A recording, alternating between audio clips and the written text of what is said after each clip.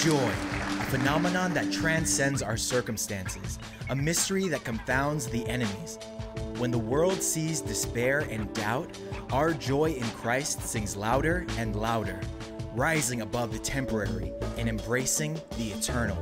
From prison cell to palace, from dungeon to deliverance, everything pales in comparison to knowing Christ and seeing His beauty.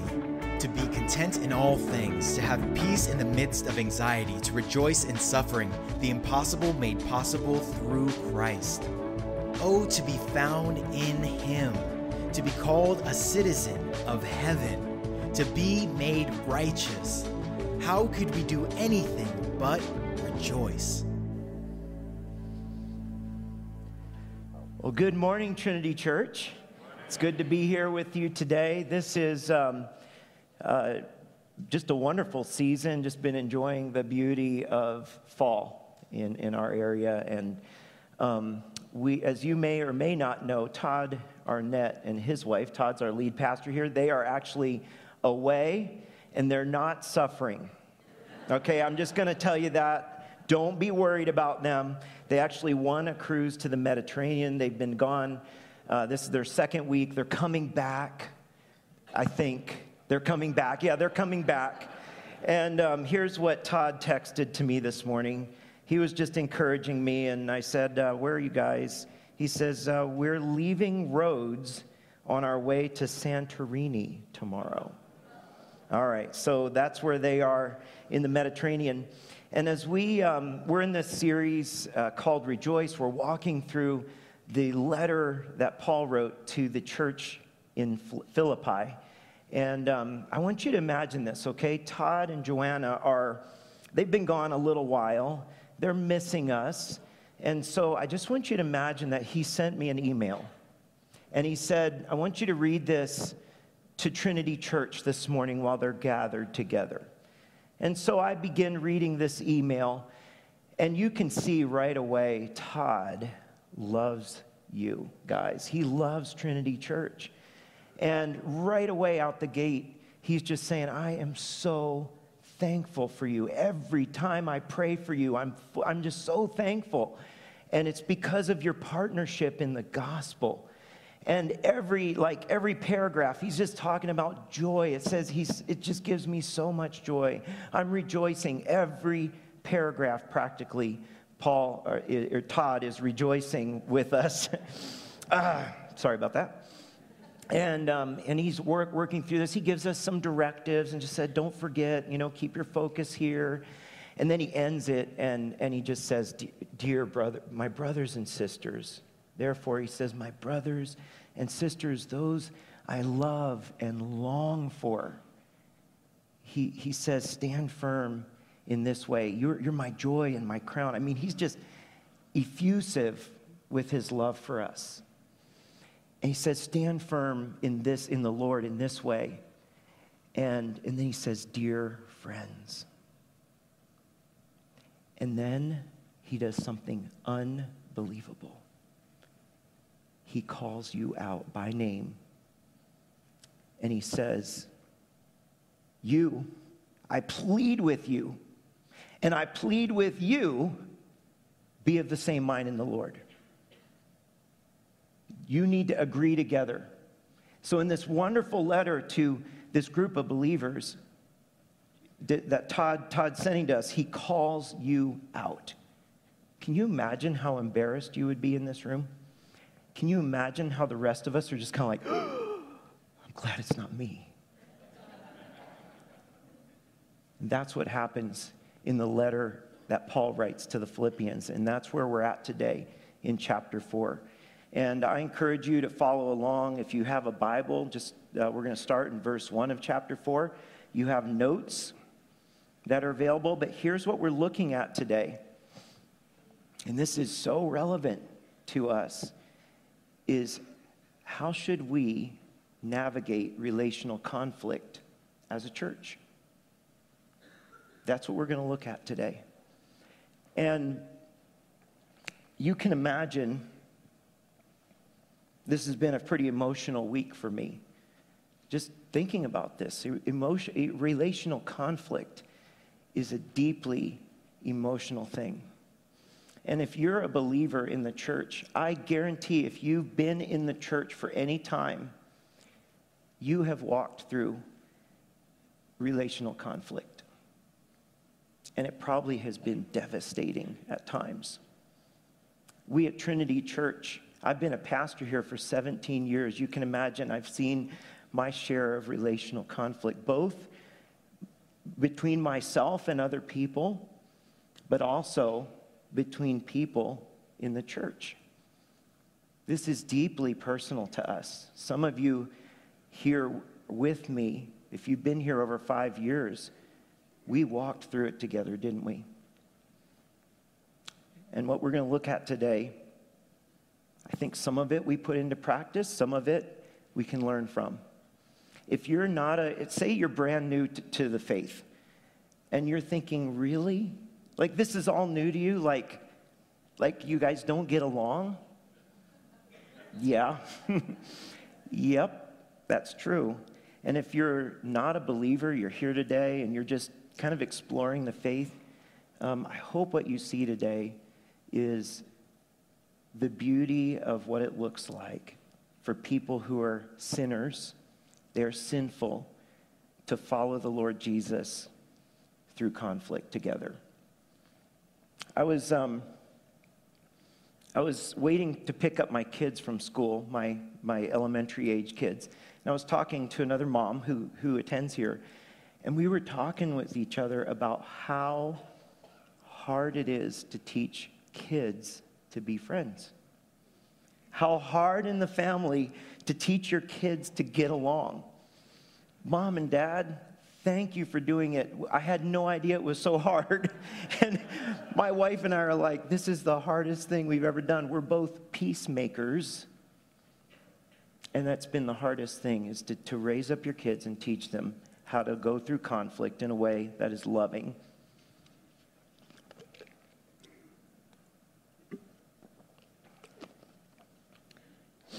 I've had my own share of conflict. I've walked through relational conflict with people in this church, and I've lost friendships over it. I've walked through relational conflict with my wife, and we made it. I've already shared that raising kids, sometimes you come home to your home, and the lack of peace, you hate it. And you feel powerless. What can I do? I've walked through that. And that's why this has been an emotional week for me. I've walked with friends through divorce. This is not an easy subject. And yet God gives us a way through, and that's what we're going to look at today. Here's the thing. The church is a family. And I think all of you would agree the family is the training ground. It's boot camp for how to deal with relational conflict. Your family and my family. And the church is a family, and it's the most diverse group of people that God chooses to put together on the face of this earth, and we share the most important mission of all. The stakes are high, and when the stakes are high, there's going to be relational conflict. I'm guessing there's not a person in this room that would say, I've never dealt with relational conflict. And here's the other thing we're dealing with today: anxiety. Because relational conflict is one of those things in our lives that just brings anxiety. And so God has an answer for us, and we're going to look at that. But before we do, let's pray together. Heavenly Father, this is heavy stuff. It's stuff that I know has caused deep wounds in people, some wounds that have never healed. Maybe they're healing. They're not fully healed. And so, Father, I pray that what you would open our eyes to is the truth from your word that will transform us in the way that we approach relational conflict as a church, as families, as spouses, as friends. And so I pray, God, that you would direct us in your ways, that we would listen and we would learn how to apply these things today so that you might be glorified through Trinity Church, through our lives. In Jesus' name, amen. So here's the problem, and this is in Philippians, right out the gate, chapter 4, verse 1. We have a family that's in crisis. There's a relational crisis in the Philippian church. And I have tended all my years just to kind of read through that verse really quickly. And I think it could have been what inspired Paul to write this whole letter, is what we're going to see in chapter 4, verse 2 and 3. And so I want to take a look there. Turn with me, look on the screens. Philippians 4:1, Paul says, therefore, he's kind of concluding what Hilke taught on last week. All these directives. He says, therefore, my brothers and sisters, you whom I love and long for, my joy and my crown, stand firm in the Lord in this way, dear friends. And so it's this language that Paul uses of brothers and sisters and friends that makes relational conflict so painful. And here's what makes it so awful, is that it doesn't just affect you and that person you disagree with.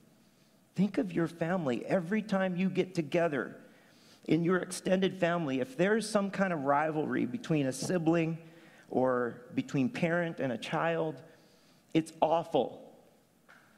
And that's what happens is relational conflict between two people affects the whole family when they get together. And by the way, how often does the church family get together?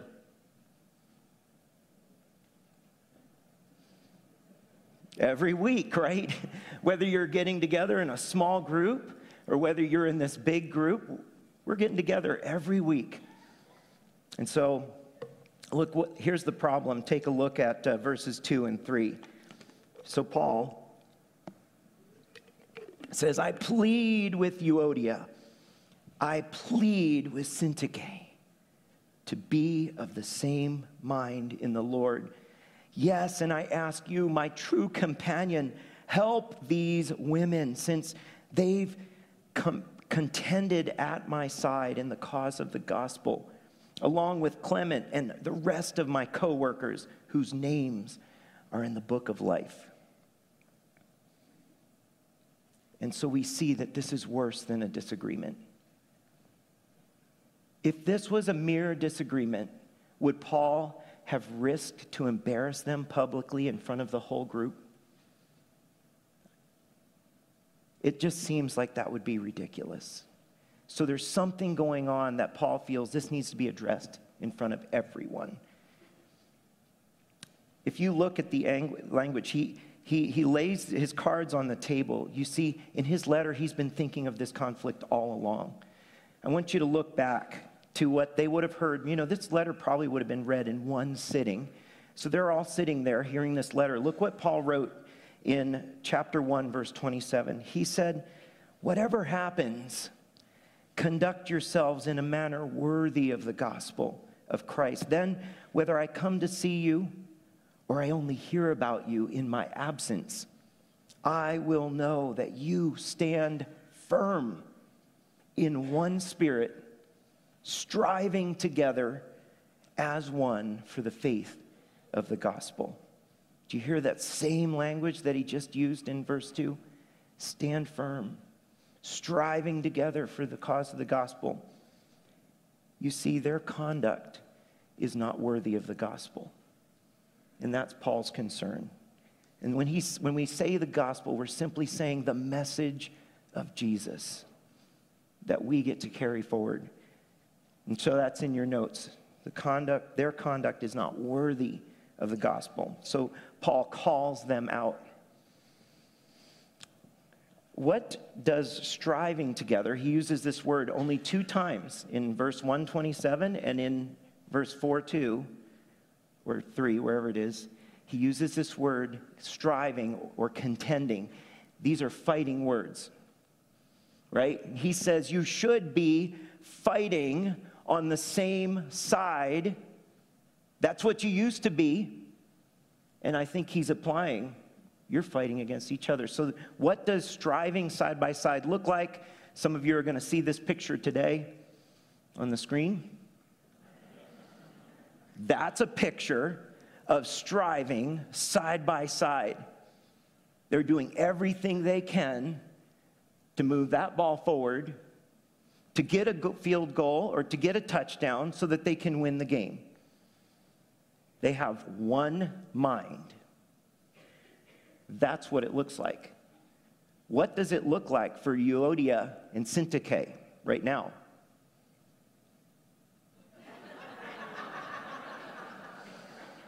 They forgot that they're on the same team. They're striving against one another. And Paul uses kind words and says, be of the same mind. But he's thinking of this contending. And he's like, you have to get back to contending on the same team for the cause of the gospel.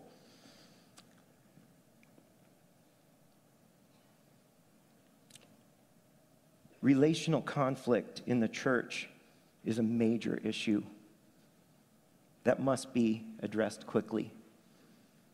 It's a major issue, and so Paul does it. In this beautiful letter that's so positive, he just lays it out there. Be of the same mind.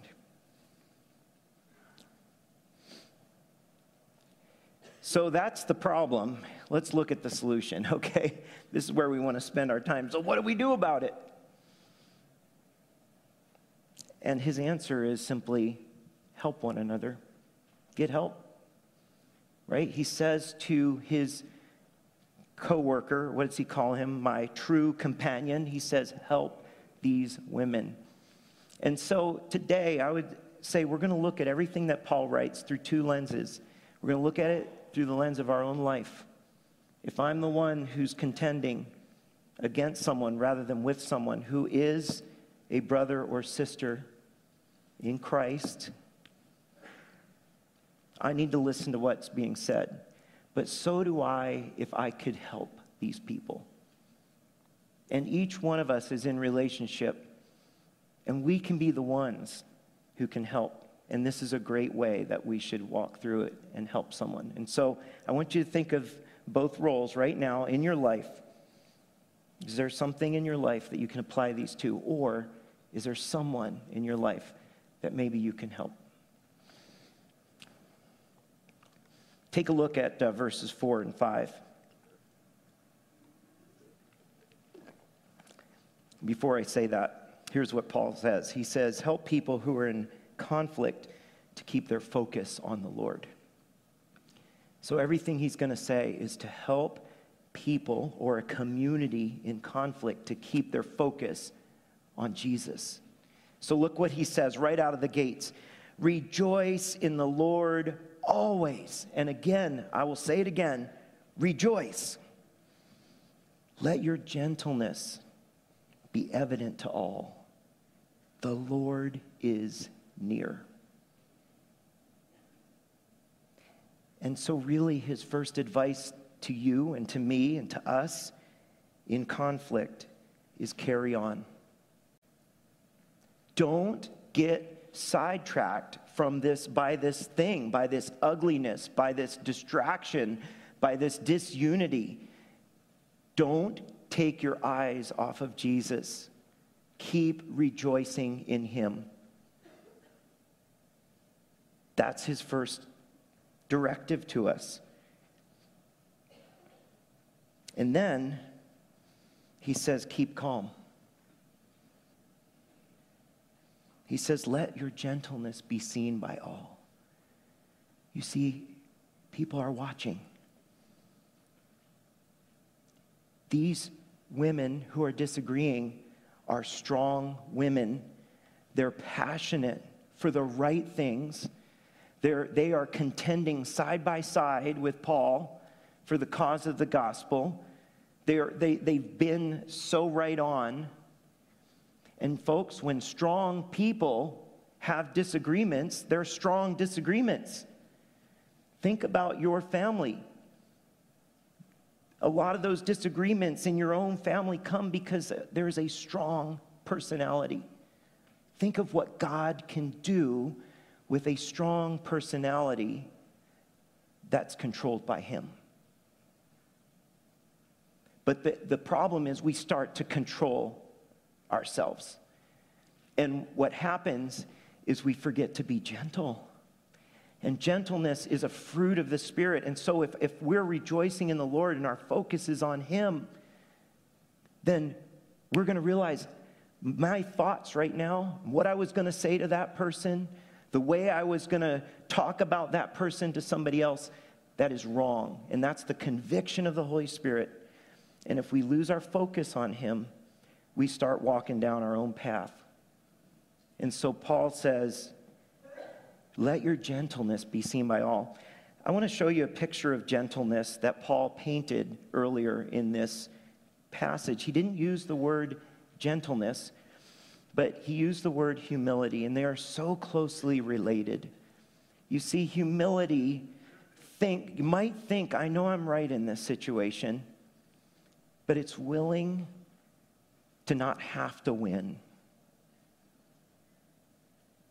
It's willing to lay yourself down for the sake of that other person. Look what Paul said earlier in Philippians 2, and he's just finished saying, make my joy complete by being like-minded. So there's a hint here that something's wrong in the Philippian church. My joy is not complete. You're not like-minded. So he says, make my joy complete by being like-minded, having the same love, being one in spirit and of one mind. There's his word. Here's his phrase. Do nothing out of selfish ambition or vain conceit, but rather in humility value others above yourselves. Not looking to your own interests, but each of you to the interests of others. In your relationships with one another, can he get more direct than this? Have the same mindset as Christ Jesus. That's where gentleness comes from in a heated situation. It's because we want to be like Jesus in the way we walk through this hard thing together. Can you imagine in your marriage if this was how you're working through your disagreement right now?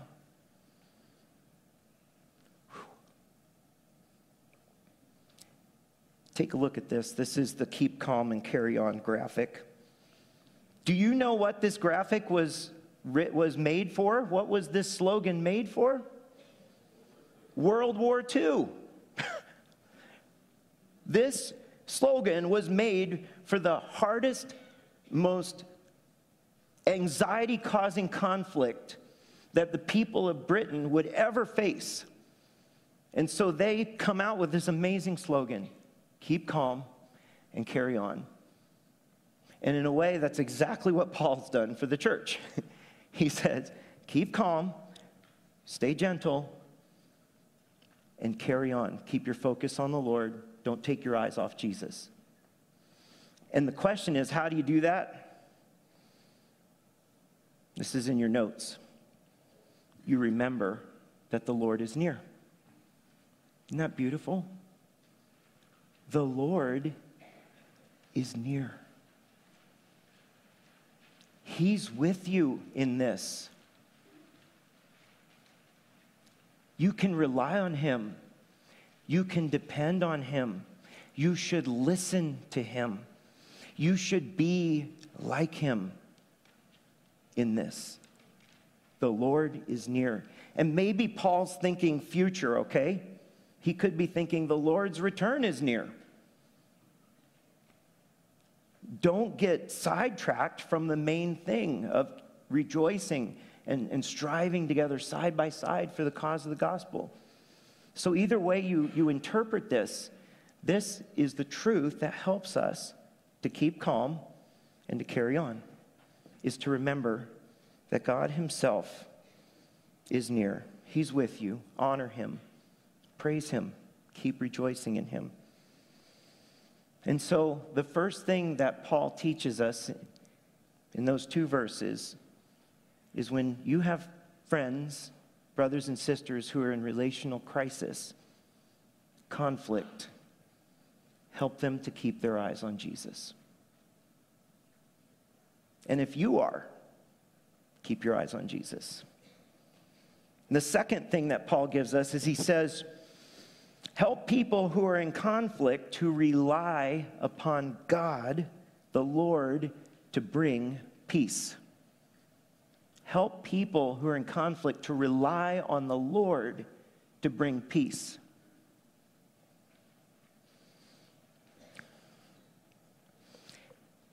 Wow.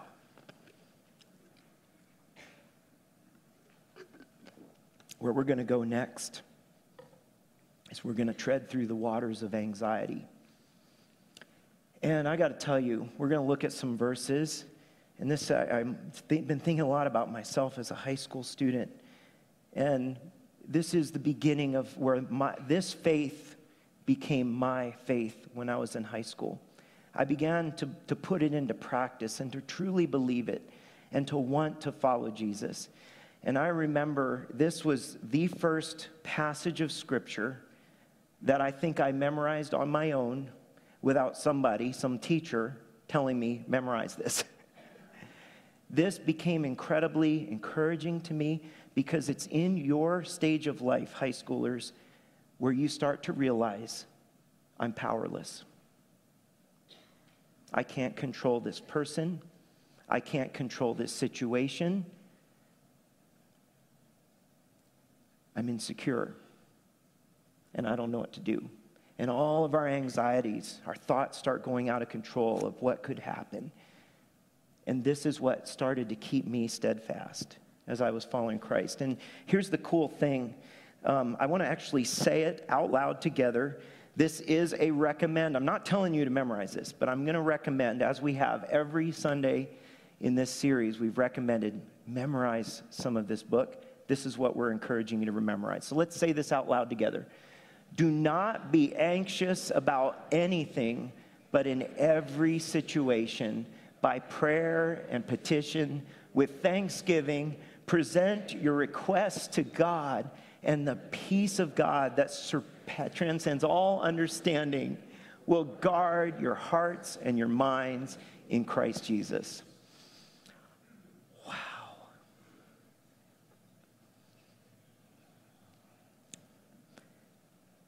This biblical truth applies to every situation that causes anxiety.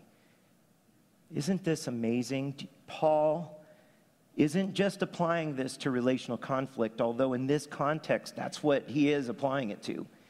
But he's giving us a directive that I believe is how he deals with all the anxiety in his life. Can you imagine what the Apostle Paul faced anxiety-wise in his life? He's in prison right now, writing this letter to a church that he cannot come and help. And his heart is broken because two of his friends are in disagreement, and it's causing strife in the whole church family.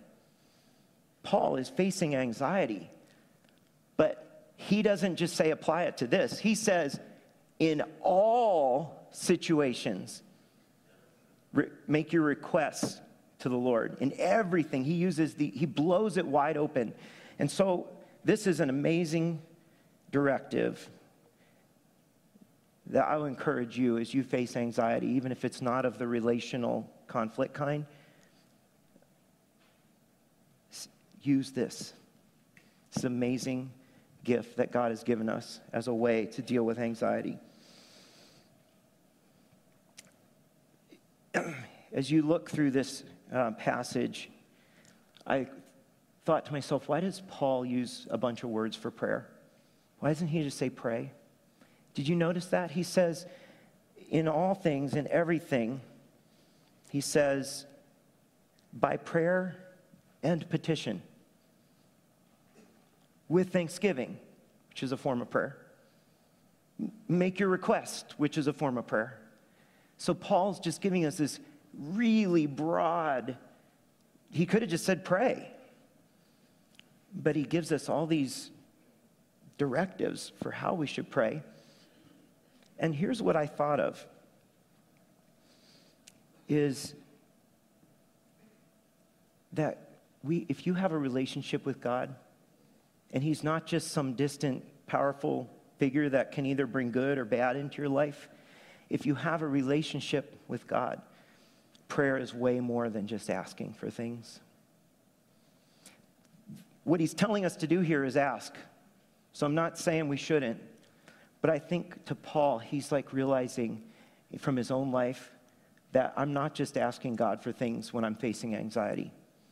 I am pouring my heart out to him.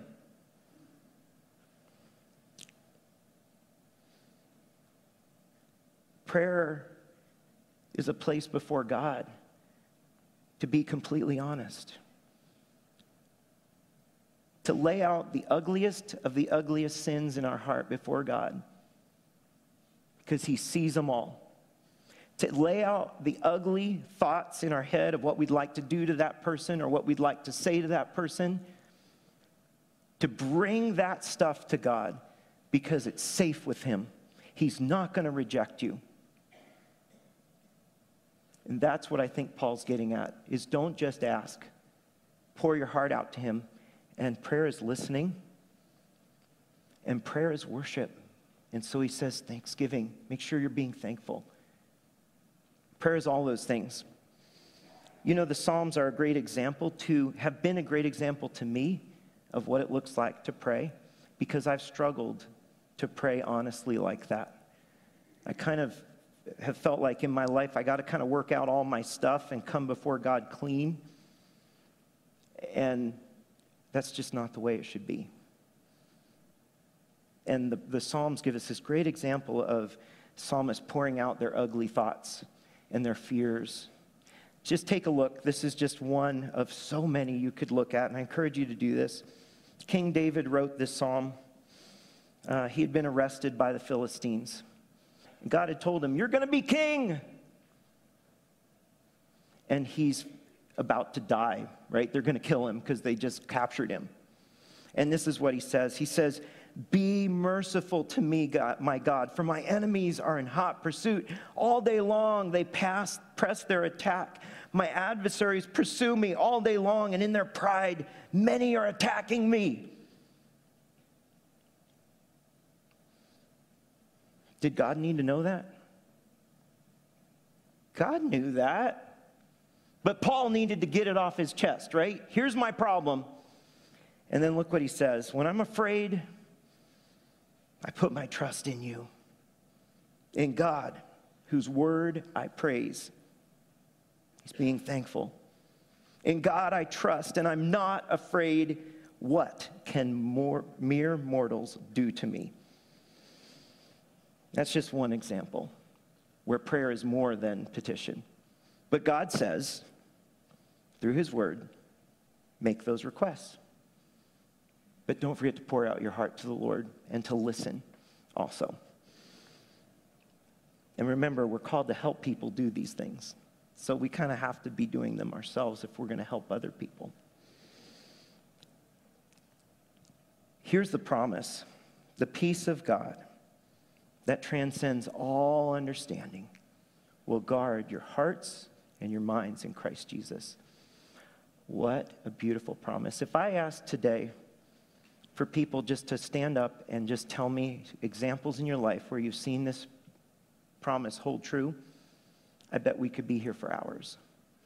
Because when people rely on God to bring peace, he does it because he promises it.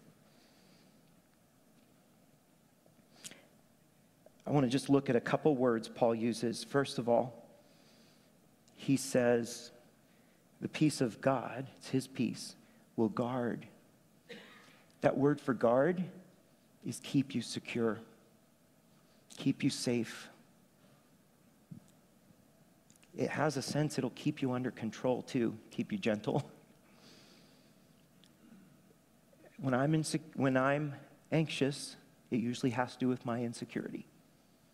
When there's a relational issue in my family, and I think I'm the guy who's in charge of this family, and I can't stand the way they're treating each other. I feel that insecurity. And God says, the peace of God will keep you secure. It's the answer to my insecurity.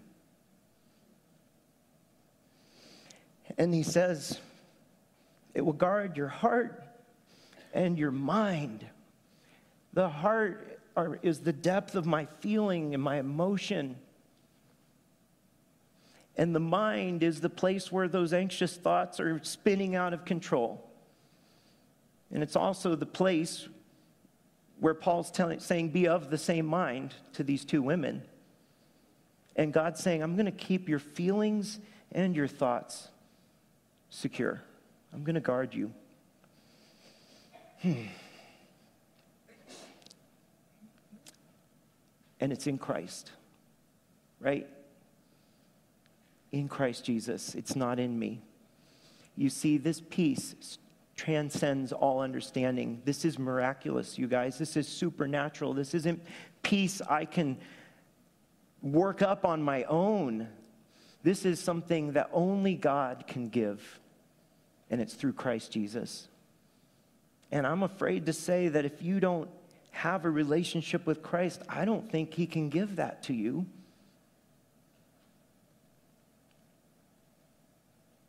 I think you need to be relying on him. That's what faith is. You rely on Jesus. You trust him. And that's how a relationship starts. So maybe relational conflict is a way that Jesus is calling us to him. And I would encourage you to respond today. Put your faith in Christ and begin to pour your heart out to him and to rely on his peace. So here's the promise in closing. Take a look. The Lord promises, I'm sorry, I have one more thing. Paul is so practical. He gives us this amazing gift because he tells us to be thankful, and you're thinking, what do I have to be thankful for in the midst of anxiety and conflict? And he just tells you, just start thinking about everything lovely and pure and excellent. And when he uses the word, this is in Philippians 4, so what we're to do is to help people who are in conflict to dwell on something else. When I'm in relational conflict, I go home. If it's something that happened here at work, I can hardly function because I'm so eaten up by it. And if it's something that happened at home right before I left, maybe I had a terrible interaction with one of my kids, I can hardly function at work because I feel that's all I can think about is either what this person did or how I handled it wrong. And so God gives us a tool, which is think about something else. Don't think about the conflict all the time. It's not going to get you anywhere. So he says, think about all these good things. Practical way that I do it, or that you could help someone do it. The word think means to take inventory. It's a different word than there's another Greek word for think. He's saying count your blessings, right? Take inventory. I think it helps to write things down. Write down those things that you're thankful for that are good and beautiful. And here's a real challenge. Write them out in this person you're having conflict, especially if this is a spouse or if this is a child. Write out these beautiful things that you see in them. And don't forget. Dwell on those things rather than the conflict. All right, so here's the promise. God says, I'm going to give you the peace of God that transcends all understanding. But here's the amazing thing. I'm going to give you the God of peace. He's with you. The God of peace will be with you. That is a promise. Take a look at it. It's this last verse, verse 9. Whatever you've learned or received or heard from me or seen in me, put it into practice, and the God of peace will be with you. You know what he's saying? You do your part. Put these things into practice, and God will do his part, he'll bring that supernatural peace. So this isn't a step-by-step, here's how you deal with conflict. This is here's what the soil of your life should look like so that God can do his work and bring peace. And he doesn't tell us exactly what that work looks like. So this is the foundation of how peace returns. I love this promise. And Paul's saying, do what I do. Isn't that what he's saying? Do what I do. Because he lived with, I think, intense anxiety. He was a strong type A leader, and he was powerless in prison. How would that go for you? To do anything. You can't do anything except for pray and write letters. That's what he did. Look what he wrote in Philippians 2:28. He's talking about sending Epaphroditus back, right? And that's who carried this letter, and probably who his fellow, what do you call him? Fellow companion, true companion. I think Epaphroditus is the guy who carried the letter back, who read the letter to the church, and who was called upon to help these women. Look what Paul says about Epaphroditus in verse 28 of chapter 2. Therefore, I'm all the more eager to send him, so when you see him again, you may be glad, and I may have less anxiety. His heart, he can hardly think about anything else except for this terrible situation in the Philippian church. And so he's sending Epaphroditus. And you guys, what Paul has given us and what God has put in his word through the Holy Spirit to guide us through relational conflict is how Paul did it. This is how Paul was doing it. He's rejoicing in the Lord. He's keeping his eyes on Jesus. Keeping calm. He's carrying on. He's remembering God is near. He's relying upon Jesus to bring peace because he can't do it. It's way over his head. He doesn't even have access to them. So here's the now what for today. When you're facing relational conflict within the church, we should help each other to keep our focus on the Lord and to rely upon him to provide peace. The slogan, "Keep calm and carry on," was designed by the British government to help the British people navigate the most difficult conflict they would ever face in their lives. Millions of signs were printed, and the government decided this is our last resource that we're going to put out there when it gets really bad. And they never did. The British people never used this slogan, "Keep calm and carry on," for its intended purpose. It was found in the year 2000 in the back of a bookstore, and the owners of the bookstore thought, this is a cute sign, and they framed it and put it on the wall, and people started being like, I love that, can I have a copy? What's happened since 2000? Have you seen this in like 5 million different ways it can be said? Do you own stuff with it printed on it? Was it ever used for its intended purpose? And here's what I want to encourage you to do today.